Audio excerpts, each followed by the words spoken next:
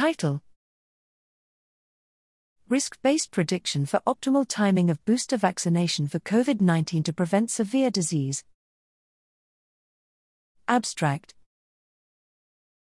While waning protection from vaccination and natural infection against SARS-CoV-2 infection is well documented, recent analyses have also found waning of protection against severe COVID-19.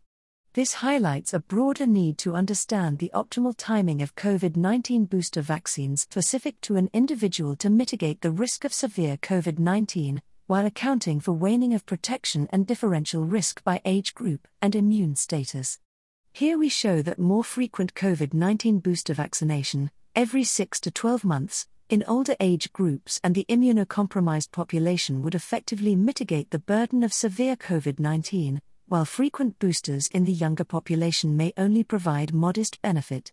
Analyzing United States COVID-19 surveillance and seroprevalence data in a microsimulation model, we estimated that in persons 75+ years, annual and semi-annual bivalent boosters would reduce annual absolute risk of severe COVID-19 by 311, 277 to 369, and 578, 494 to 671 cases, respectively, compared to a one-time bivalent booster dose.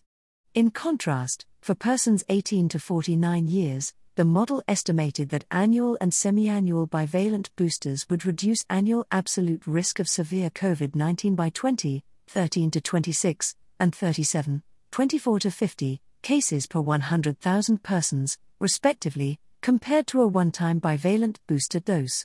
Persons with prior infection had a much lower benefit of more frequent boosting, while immunocompromised persons had larger benefit.